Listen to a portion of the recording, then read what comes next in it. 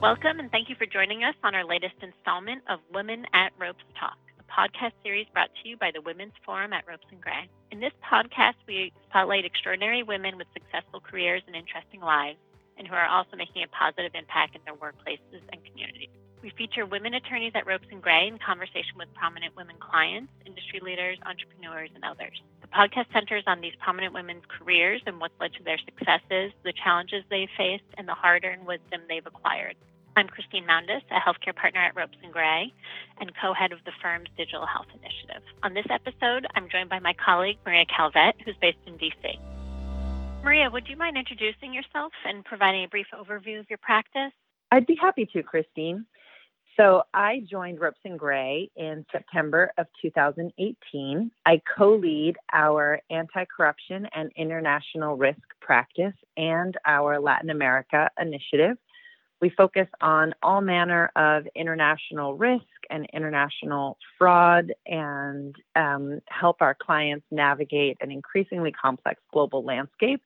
I'm fortunate to have focused my practice on Latin America, where we do investigations and compliance and diligence work. And who's the special guest that you'll be interviewing in this episode? I'll be interviewing Shauna Capel, the Senior Director and Chief Anti-Corruption Investigations Counsel at PepsiCo. And how did you and Shauna meet? Well, interestingly, our paths have overlapped for many, many years, but we didn't realize that until Ropes and Gray had the opportunity to share our perspectives on recent enforcement trends and investigations, in particular in Latin America, but in many of the other jurisdictions where PepsiCo operates. As it turns out, during that meeting, we learned that Shauna and I both started our careers at the same firm and have been working in the same space for many, many years. Oh, that's great. And what would you say is most notable about Shauna's approach to her work? It's very difficult to manage corruption risk and avoid being perceived as the Department of No, right? When you have the responsibility of protecting the company, and like we do, our clients, it sometimes means having difficult conversations with your business colleagues. And I think the most notable thing about Shauna's practice is that she really does view herself, and her colleagues view her as well, as a go-to resource to help solve the problems and navigate risk in a productive way. She's really a trusted partner for the business professionals at PepsiCo. And that says a lot about the integrity with which she approaches her work and the way that she really views the business needs and realities and tries to solve problems in a ethical way, but at the same time in a way that is sensitive to the commercial realities that PepsiCo faces. Excellent. All right. Well, with that, I'll turn it over to you and Shauna. Shauna, thank you so much for joining us today. Can you start by introducing yourself and your career trajectory to our listeners? Sure. And thank you, Maria, for having me here today. My name is Shauna Capel. And just so that you know a little bit about myself, my educational background is really based here in New York. I went to Barnard College, which is a liberal arts college for women within Columbia University. And then I went to Columbia Law School, where I got my law degree. After law school, I then spent 20 years practicing law, and I am a litigator by training. I am a lot more than just a lawyer, though. I'm also a wife, and I'm a mother of 3 daughters, and I live in White Plains, New York, in Westchester County. So I started out my career at a law firm where I went to Morgan, Lewis & Bockius, and there I was in the litigation department, but I bounced around a little bit before I chose a sub-practice group that really appealed to me. I had started out doing a lot of securities litigation, and I'm probably going to show my age when I say this was in the times before FINRA, back when we had the NASD and New York Stock Exchange. And I eventually shifted from there to white collar litigation, which is really where I found the love for the type of law that I practice today. And around 5 years ago, I made the transition from outside counsel to in-house counsel, where I'm currently at PepsiCo. And at PepsiCo, I am a subject matter expert in a particular area of the law where I focus on anti-bribery, anti-corruption. Thank you so much. And in the anti-bribery and anti-corruption space at Pepsi, do you have a global role? Yes. I actually am part of our compliance department, which is reports into our general counsel. And our compliance department has both sector roles and global roles. So I oversee our anti-bribery and anti-corruption program, and I really push out our global initiatives to all of our businesses across the globe. As part of my role in particular, I oversee our anti-bribery training. I conduct investigations relating to potential issues of corruption. I oversee our third-party due diligence. In particular, I look at M&A transactions from a risk perspective relating to corruption. And I also have the opportunity to do risk assessments of our various businesses, which gives me a very good bird's eye view of how our company works and takes into account the distinctions from country to country. And given these very surreal and unique global times and challenges, are there any recent developments or issues that have been particularly interesting or challenging for you and the team at Pepsi?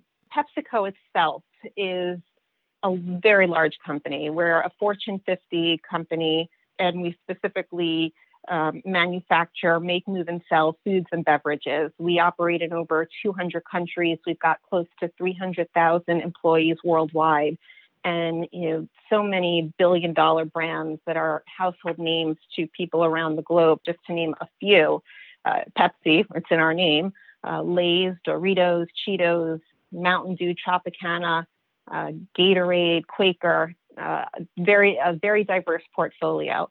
And with that diverse portfolio and so many countries, there's always challenges that are arising. And particularly, in the world of COVID, those challenges become magnified. But I would say that I'm very proud of the company that PepsiCo is, and we were recently named one of the world's most ethical companies by Ethisphere for the 15th year in a row.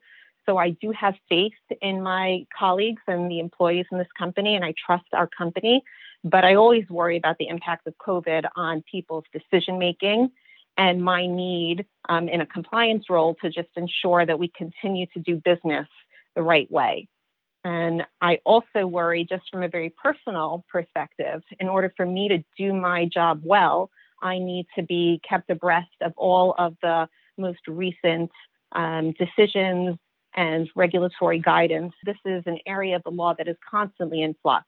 And Department of Justice is always issuing new guidelines that send compliance departments running in every direction.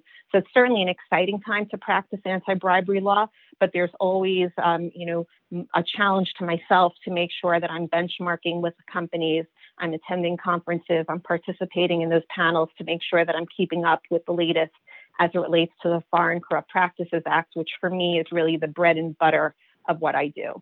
Well, congratulations to PepsiCo for the Ethisphere recognition. That's a huge honor, and it tells us a lot about how well your team has been managing these compliance issues, both recently and long term. What would you say some of PepsiCo's keys have been to succeeding in this space and with the very large portfolio that you all have? I think it's what we refer to as our power of one approach to sales, which really combines great beverages with great snacks. We have an opportunity to have such a diverse portfolio so that when we come to potential clients, we can offer them so much. We have what we call the PepsiCo Way philosophy, and there are various different pillars to that philosophy, but the ones that I'm particularly proud of and which I focus on are raising the bar on diversity, voicing our opinions fearlessly, and acting with integrity. For me in particular, having one of our values being acting with integrity means that our compliance and ethics program is something that's living and breathing and is constantly at the forefront of discussion within our company. Absolutely. So important to be involved in the practice in a space and in a way that can feel consistent with your values.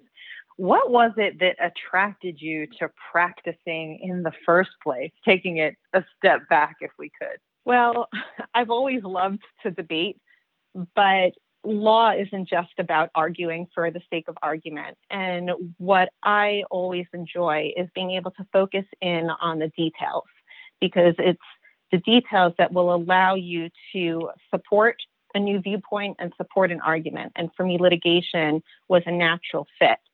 Yeah, I remember being in law school and talking to folks who were interested in transactional work. And I have to say, I was a litigator through and through from the very beginning. I sort of knew that about myself. Yes, exactly. What would you describe as one of your biggest wins or one of your proudest moments? And of course, with a career that spans over 2 decades, I know that's going to be a tough question for you to answer. But if you could pick one win, what would you choose? You know, I don't know that it's a specific moment in time, but, I've had 2 very distinct times in my career. One was where I was outside counsel, and one is in-house counsel. And for me, I think it was a proud moment once I was in the in-house counsel role and I began to feel like I was a part of the business.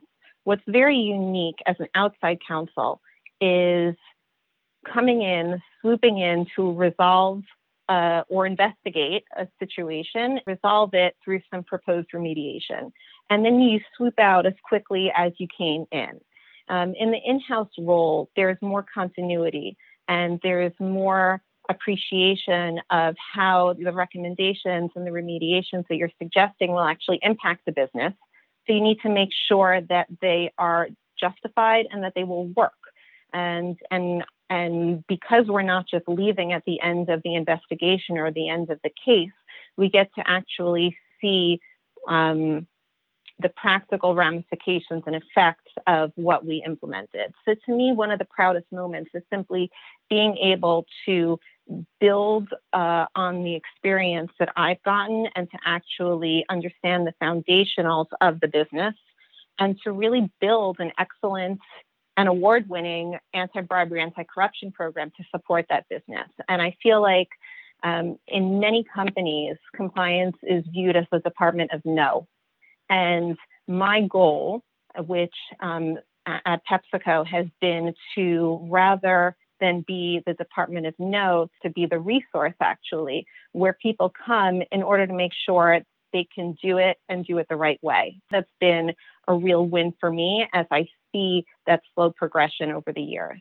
So important, the distinction that you identify too between the in-house counsel role versus the external counsel role. As you and I have discussed, I've had both. And one of the things that I remember from being in-house is how invaluable it is to have strong relationships with the business counterparts, particularly in large multinational matrixed organizations like PepsiCo and my former employer as well. Can you talk a little bit about the value of relationship building and maintaining those relationships in your own career, how you build them and how you preserve them?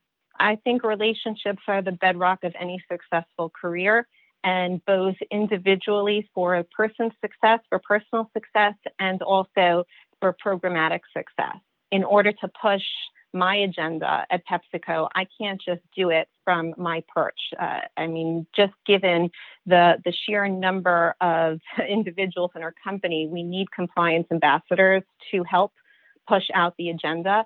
And beyond just compliance ambassadors, we need our sister assurance functions to really be our eyes and ears on the ground because they're much larger than our smaller compliance department. So relationships are everything in order to get the agenda done at the end of the day. But that's also different than success on an individual level. And that is really made up for me of individual relationships. And when I came to Morgan Lewis, where I started my career, and the bulk of my career. I was there for 15 years. I was really very lucky to have a core set of strong female role models. And I was in the white collar litigation department in a New York law firm and in an area that's traditionally dominated by men. And I found myself actually surrounded by very impressive women partners and a woman who actually chaired the department at the time. And I do thank them with putting me on a path for success. What would you say was the most important piece of advice that one of those women has given you? It's definitely be flexible. Life, you can't always predict what life has in store for you. I actually thought I was going to start out my career as an environmental lawyer. And within a couple of years, the environmental litigation practice group really fizzled, I should say, and I needed to pivot in such a way. And as I mentioned earlier, I ended up originally in some securities litigation area, which didn't really appeal to me. And I did eventually find my area where I excelled. And I think there's really, it's a fine balance between being flexible and then being overly flexible. You need to have flexibility, but with parameters that are clearly set and defined for you, because otherwise you can get bounced around and tossed in the wind.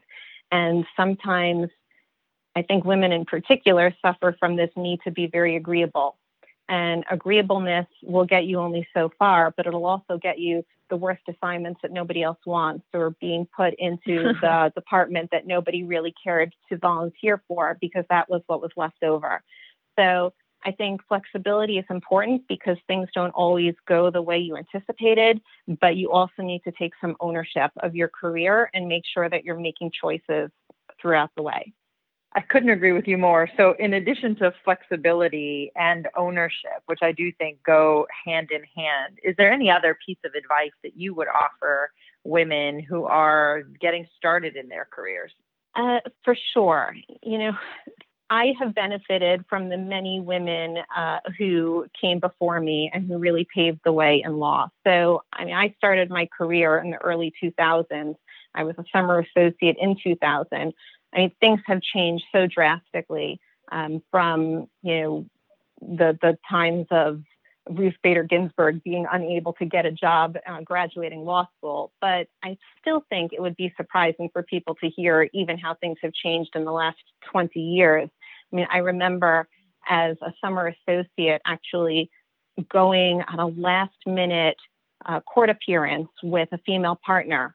And she said to me, "Hold on a moment, I just need to go change." And I looked at her, she was wearing a lovely pantsuit.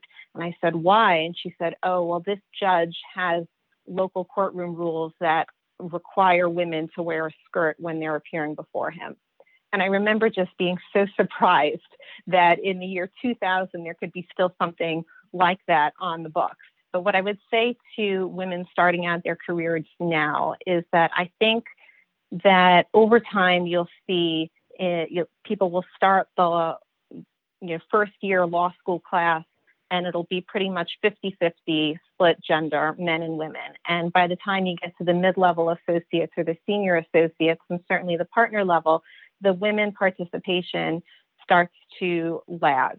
And I think women get put off by that, or by the long hours, the lack of the work-life balance. And I would just say that today, there's a lot of opportunities in terms of remote work and, capabilities that just didn't exist even 20 years ago, of doing document review from home. I can do investigations from my home instead of having to travel halfway across the world to India and be away from family for a week at a time. So I think there are new opportunities that exist for women to stay in high-powered positions or to be in an in-house position that requires a lot of time away, where you don't need to make those choices as starkly as you used to. I'm also lucky enough to be in a company today where we are proudly able to bring our whole self to work, and there is an expectation that we do so. And so you don't have to hide the fact that you have a personal life. Instead, you can take pleasure in that,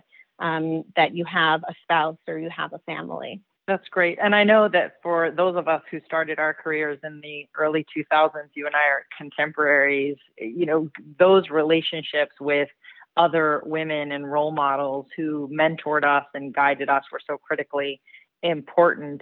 How have you been able to pay it forward and mentor other young women who have come after you?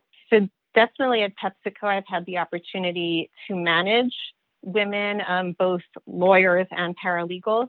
So I've had that opportunity for that hands-on experience, which has been really gratifying.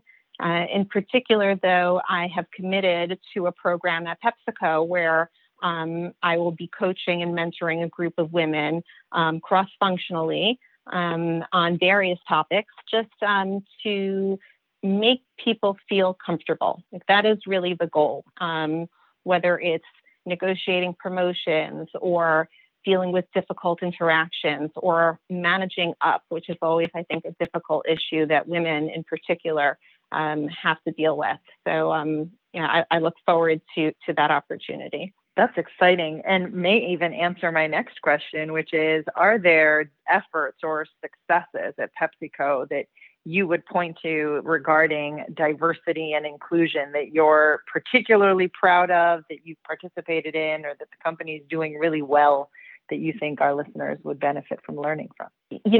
Definitely. The immediate response to that is yes. I mean, diversity is very important at PepsiCo.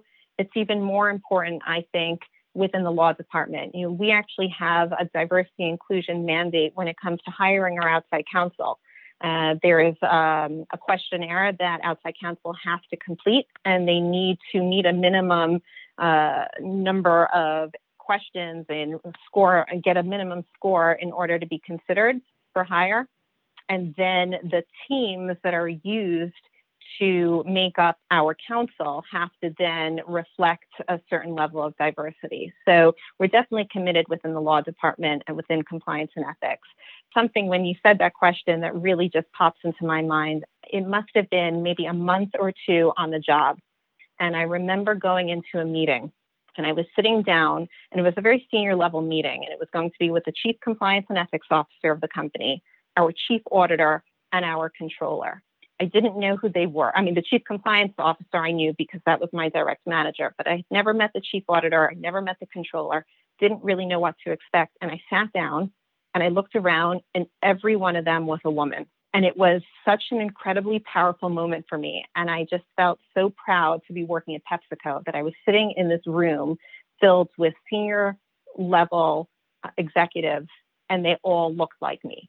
That's phenomenal. And frankly, so rare in our profession and in our area of expertise in particular. So what a great coup for PepsiCo. I'm going to ask you a question that might be a little far afield, but now, given all of your experience, given all of the successes in your career and the trajectory that you've been on, what would you say if you had the opportunity to go back and have a conversation with that young woman at Barnard? What would you say to her? Well, I started out this podcast by saying I went to Barnard, which is an all-women's college.